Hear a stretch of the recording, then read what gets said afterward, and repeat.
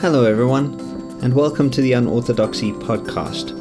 So, as you may know, I'm planning a new series, but before I get there, I thought to take a few episodes just to answer a few questions that I've gotten.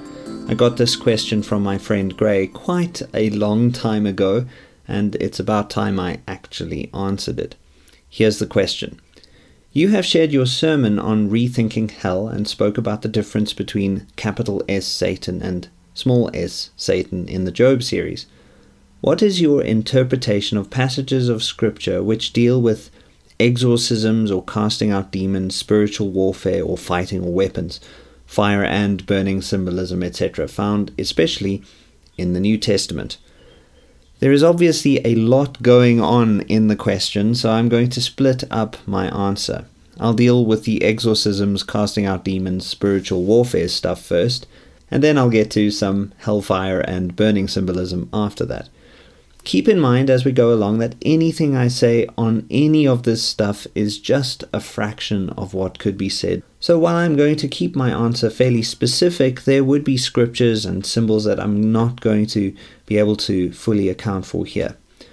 Also, ahead of my answering, if you want to read a book that deals with some of this stuff, especially the demon stuff, in a way that I think is very useful, given the interplay of skepticism and faith that is part of my own answer, I think you can maybe read Reviving Old Scratch, Demons and the Devil for Doubters and the Disenchanted by Richard Beck. It is a superb book. It's easy to read and it's thought-provoking, but it also has a lot of heart. So now for my take on the question. I'm going to make use of a very particular lens through which at least some scriptural demonology can make at least some sense, although this is certainly not the only lens through which demonology can be understood. It is the lens of René Girard's mimetic theory, which will not be a major surprise to many of you. I think mimetic theory is very helpful on this front because it allows for a measure of agnosticism regarding the existence of demons. It allows us to read most of the biblical stories of demons and demon possession from the perspective of assuming that something is going on without necessarily arriving at the simplistic view that what is going on involves little red creatures with horns, tridents, and pointy teeth. Very briefly, just to recap, mimetic theory suggests that human beings share desires, both in intimate and in more public and large-scale ways. Crowds are created by shared desires, whether temporarily or more long-term, and relationships are also created by shared desires. The result is that our desires move us towards wholeness or away from it, towards harmony or towards conflict, rivalry, and even violence. And this means that human beings can interact to affirm created being or to denigrate it. The issue then is the realm of human psychology, which is very much at issue in stories about demons and exorcisms, I think. It seems likely to me that the category of demons fits within the more general category of forces that erode the goodness of being. Demons may or may not be fallen angels, but the idea of demons certainly designates states and forces, especially strong individual psychological tendencies that act against our being in the world and act against the world itself.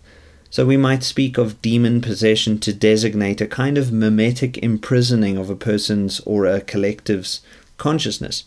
I'm fairly sure that some of you out there will not appreciate my defining demon possession in this way, but that's okay since we are in more speculative territory, and I would certainly be open to other ways of seeing this.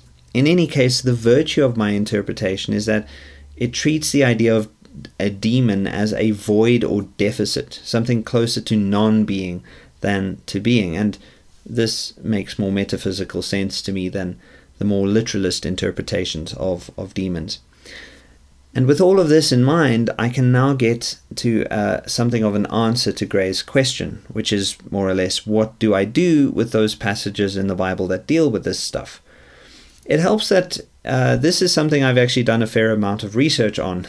A while back, I wrote a chapter for an academic book called Philosophical Approaches to Demonology, which was published by Routledge back in 2016 and edited by Robert Arp and Benjamin McCraw.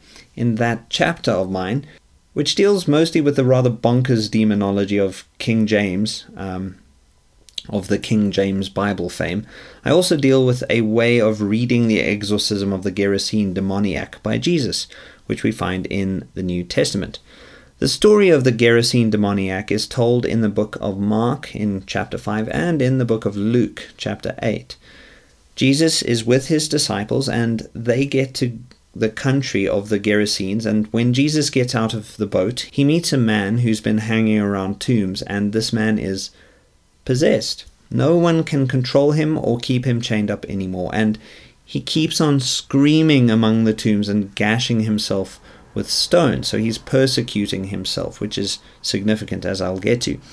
The minute this guy meets Jesus, he screams at him, and Jesus responds by telling the unclean spirit to get out of the man, to which the man replies, "My name is Legion, for we are many." And that's quite a creepy thing to hear coming out of anyone's mouth. And the demons then beg Jesus not to send them out of the country, and instead to send them into some pigs that happen to be feeding nearby on the mountain. Jesus gives permission to the demons, and they go into the pigs as promised. The pigs then run down a hill and drown themselves in the sea. Because of this, the poor possessed guy, well, he was poor, but he happens to be fine. He is cured. And the people in the area then actually ask Jesus to leave. Obviously, this is a very rough retelling of the story, but it'll do for now. It gets to some of the core elements of the story. So we can get a little bit now to some interpretation. The setting of the story is an oppressed community because the Romans were occupying their homeland. And what we have here is a man with a terrible, we could call it a persecution complex. He is possessed, so to speak, by the Roman army. Thus, the self-identification of the man as Legion. He speaks in the voice of Rome rather than in the voice of his own people. This is to say, he is absolutely obsessed with his captors in maybe something of the same way that a ideologically possessed snowflake might be obsessed with the patriarchy, or perhaps how the far right might be obsessed with the evils of feminism or something like that. These things are not real, but they're conceptual designations that render people passive and helpless in the face of the so-called powers and principalities. This is true of the Gerasene demoniac. The poor man has opposed the Roman system and lost. As a result, he has found himself in the grip of a way of being that conflicts with and contradicts his own Jewish identity. So what does this demon-possessed man do? Well, he happens to spend a lot of time hanging out near tombs, and that is, generally speaking, a very weird thing to do. He is hanging out where corpses are, and this fits with the Girardian idea that victims often become obsessed with victimizers, but also with their own sense of impending doom. The man feels very deeply the persecution of the Romans, and he is certain of where it all ends. He mimics the persecution of the Romans by actually persecuting himself. René Girard writes this in his book, The Scapegoat. I think it's very interesting. Notice the mimetic character of the Gerasene demoniac's behavior. As if he is trying to avoid being expelled and stoned in reality, the possessed brings about his own expulsion and stoning. He provides a spectacular mime of all the stages of punishment that Middle Eastern societies inflict on criminals whom they consider completely defiled and irredeemable. The man is hunted, then stoned, and finally he is killed. That is why the possessed lived among the tombs. But the man is also, to make matters worse, persecuted by his own people. There is a hint in the story that they keep the man around. There are various ways to understand this, though. One is to think that perhaps they are genuinely trying to look after him, but based on how they respond to Jesus later, it seems more likely that they enjoy having someone around who is worse off than they are. So they chain him up. They try to restrain him, but their restraints don't work. All of this sets up how desperate the situation is by the time Jesus shows up. Keep in mind that Jesus' actions are overwhelmingly dismissive of victimhood and victimization. Even when it comes down to his own crucifixion, he does not take on the posture of the victim. It's a very subtle thing, but I think it's important that we see it. Jesus thinks the whole oppressor-oppressed game is nonsense, and at no point is he fighting for the oppressed in any of the ways that you would expect. He lives as if the powers that be, the powers and principalities that Paul talks about, have nothing to do with him, because they don't. He rejects religious ideology, for one thing. He rejects tribal ideology and even the ideology of the state. And he goes about telling people about this intimate kingdom of God that transcends the human realm, and of course includes it. Jesus is going to turn the whole world upside down as a historical fact, but also as a fact of thinking how best to live. So when he gets to Gerasa, he sees exactly what is going on. He tells the man that he doesn't have to be obsessed with the army, and again, no matter how you read it, a miracle happens. There are some pigs who die. Some animal rights activists might be upset with this, but this is exactly what happens. The unclean mob, in other words, no longer has power over anyone. They plummet off a cliff into the primordial waters, if you like, if you're thinking of Genesis imagery. As Girard notes, it's important that the thing that leaves is the mob, not the person. This is an amazing reversal of the usual structure of scapegoating, which is all against one. Here, the all loses to the one. The mob is wrong in its assessment of the value of the person, and it gets to buzz off. The man is cured. But this really upsets his community. Communities like their gossip and their scapegoating, and now they don't have someone worse off than they are. Jesus had robbed them of their scapegoat. Certainly, this could be one of the reasons why they were so quick to ask Jesus to leave. Well, there you go. So that is a short version of how you can read just one story. It's a way that sees that this man, this possessed man, is free to find better ways of desiring and living. He is no longer trapped in dualistic one right way thinking, and he can adopt a more open and human posture towards the world, which is, I think, something that we all need to do. As Richard Beck points out, spiritual warfare means taking a stand against what denigrates God's good creation. So singing a hymn to get your fear to subside, that is spiritual warfare. Cooking a good meal and taking it to someone who is grieving, that is also spiritual warfare. A kind word to a stranger, or a handout to someone who is in need, or the refusal to enable an addict. When we affirm the goodness of created being, then we are engaged in spiritual warfare.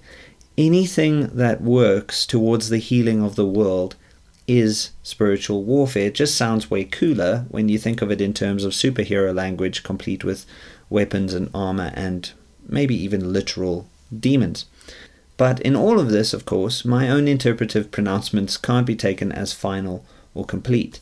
In addition to the fact that I don't believe any interpretation can work that way, I have to be particularly open-ended in this interpretation because I don't know for sure exactly how this happened, which means that my focus will necessarily be on the meaning of it, and thus my Girardian approach here. And the Girardian approach for me helps because it does provide a lot of clarity on the meaning of what's going on here, maybe more clarity than what I find typical in some of the readings of the story. At least this particular kind of interpretation allows for a kind of applicability to our everyday lives. We are all in danger in a way of being possessed and of getting caught up in the wrong political fights instead of actually finding some kind of freedom and wholeness, the kind of freedom and wholeness that we actually need. So I think that works pretty well. And with that, I can now get on to some hell symbolism. Clearly, there's a crazy amount of stuff that would need to be discussed to give this subject a fair hearing, but I'll give you the minimalist version in the hopes that you'll do some exploring of your own, at least if you're interested. By the way, something I'm very excited about at the moment is that one of my favorite theologians, David Bentley Hart, has a book coming out in September that I cannot wait to read. It's called That All Shall Be Saved, Hell and Universal Salvation. My suspicion, knowing Hart's amazing work, is that he will address at least some of this stuff in a way that I cannot do in a very short Q&A podcast. Maybe it's something that I will come back to at a later stage. Still, keep in mind that Jesus doesn't talk about hell ever. The concept of hell, no matter how you want to imagine it, is not in the Bible, except in the form of a very inexact translation. You can have a look at John Sweeney's fascinating book, Inventing Hell, Dante, the Bible, and Eternal Torment, for more on this. There are two words used in the New Testament, in at least that come out of Jesus' mouth, that are translated as hell, namely Hades and Gehenna. In one of the letters, I think it's 1 Peter, the word Tartarus appears in that, but that's a different issue. So Hades is usually taken more or less as the equivalent of Sheol in the Hebrew Bible. It's this notion of a kind of shadowy but fairly neutral place of the dead. Gehenna is a literal place. This is the one I want to focus on here. It's a place just outside Jerusalem, and it is mentioned in the book of Jeremiah specifically as we'll know it as the Valley of Hinnom. When Jesus talks about that place, as is more than hinted in the book of Jeremiah, he is talking about the actual literal place where children were once upon a time sacrificed to the god Moloch. And when Jesus warns people about being destined for Gehenna, they would have been thinking of that literal place where literal people did terrible things in the name of a pagan deity in the not too distant past. There is much more to this, but this is key, since we have clues in the Bible as to what Jesus may have been on about in talking about Gehenna. He was not, for the record, talking strictly about the afterlife, but was using a metaphor to talk about this life. There was fire involved too. I should warn you, this next bit is going to get a bit disturbing. The idol of Moloch's hands were heated in the fire, and then the children to be sacrificed to this tyrannical, nonsensical in a way, deity were placed on those fiery hands and burned to death without being drugged beforehand. It was assumed by the people, of course, that this is what the god Moloch demanded. Anthropologists remind us that there were always drums beating so that the parents couldn't hear the screams of their offspring. So when Jesus is talking about Gehenna and fire, he's talking about acting in the world as if Moloch is in charge, not God. Moloch demands bloody sacrifices and torture and loss of life, but Jesus' message is something totally different, anti-Molochian in nature. There is a lot more going on in this too. For the ancient Jews, children were the future. In Abraham's time, eternal life was not an afterlife state. It's most likely that Abraham figured that when his time on earth was up, that was it. There was no expectation of an afterlife. This is why having children was so important. You can find this theme in the Hebrew Bible again and again and again. Children were your eternal life. They were the best shot at your life going on beyond your death. So the whole Moloch image is also an image of being against eternal life, against the life of the age to come. Gehenna would have meant, symbolically speaking, that there would be no child of promise, no Isaac, no Jacob, no generations to come through whom God would act. It was a dead end. It was where death had dominion over life. And this means that when Jesus is talking about Gehenna, he is not talking about a place of eternal conscious torment, but of a way of living and being that results in ending God's promises and refusing the life of the age to come that God offers to those who are faithful. You could also take this another way. When you act against what is real, against the flow of reality, the truth of it, you are essentially throwing yourself into the arms of Moloch. It'll be a terribly painful thing, not only to you, but also to those who are affected by your stupid actions. You will get burned, yes, but others will also get burned. They will be sacrificed because of what you have done or what you are doing. Jesus' call to his listeners is to recognize how things really are. God is love, not some tyrannical, bull-headed, dumb idol. Still, when we fail to live in accordance with that love, the truth of being, there will be, so to speak, hell to pay. We're likely to throw some imagery from Revelation into the mix here, but I'm not convinced that we can simply conflate the imagery from the book of Revelation into the images that Jesus is alluding to. Although maybe we can. That's another discussion. Still, even knowing that there are other scholarly debates on these matters, it seems sensible to me to say that we need to understand Jesus' imagery primarily through his specific historical situation and what came before him, rather than in terms primarily of what came afterwards, like the images of hell that Dante talks about. It also seems to me that it's pretty close to impossible to take the Protestant eternal conscious torment narrative seriously without also setting up a whole host of immense metaphysical and theological problems.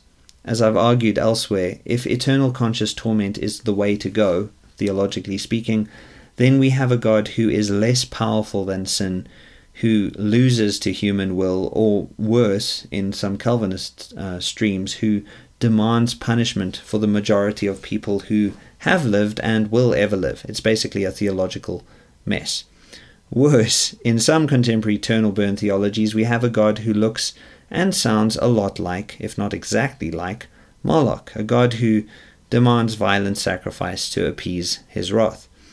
It is, in my mind, more reasonable to think that Jesus' Gehenna imagery warns us against any God who allows his own children to suffer in the way that Moloch allows his own children to suffer. It's more like a warning against embracing what many Reformed theologians call hell than a call for us to endorse hell. Having said all of this, though, I know that I've raised probably more questions than I've answered, and certainly I've probably also raised a few eyebrows. If you are genuinely curious about these things, there are many books that I could recommend. I'm just going to name a few that I think are particularly good. Have a look at the work of Robin Parry, especially his book, The Evangelical Universalist, which he wrote under the pseudonym of Gregory MacDonald. It's a really great book. Robin Parry, incidentally, was my editor for my own book, Seeing Things as They Are. And then you can have a read of Brad Jersak's Her Gates Will Never Shut. It's a really great book. And then there is also Thomas Allen's book, Christ Triumphant. It's a really old book, and very thick. Robin Parry edited that and footnoted it, so it's an amazing resource into some arguments around what the early church actually thought of the notion of Gehenna and Hades, and maybe even a bit of Tartarus thrown in there. I think that's a good enough start, and of course all of us, well, not all of us, I guess just those of us who are interested, can look forward to David Hart's book. And that, my friends, is it for now. I appreciate you listening to this and hope that at least some of what I've offered here provokes further thought in you. I know, as I suggested, there is more to all of this than I could possibly say, but the great thing is that the conversation can always carry on, and it must. Take care, everyone.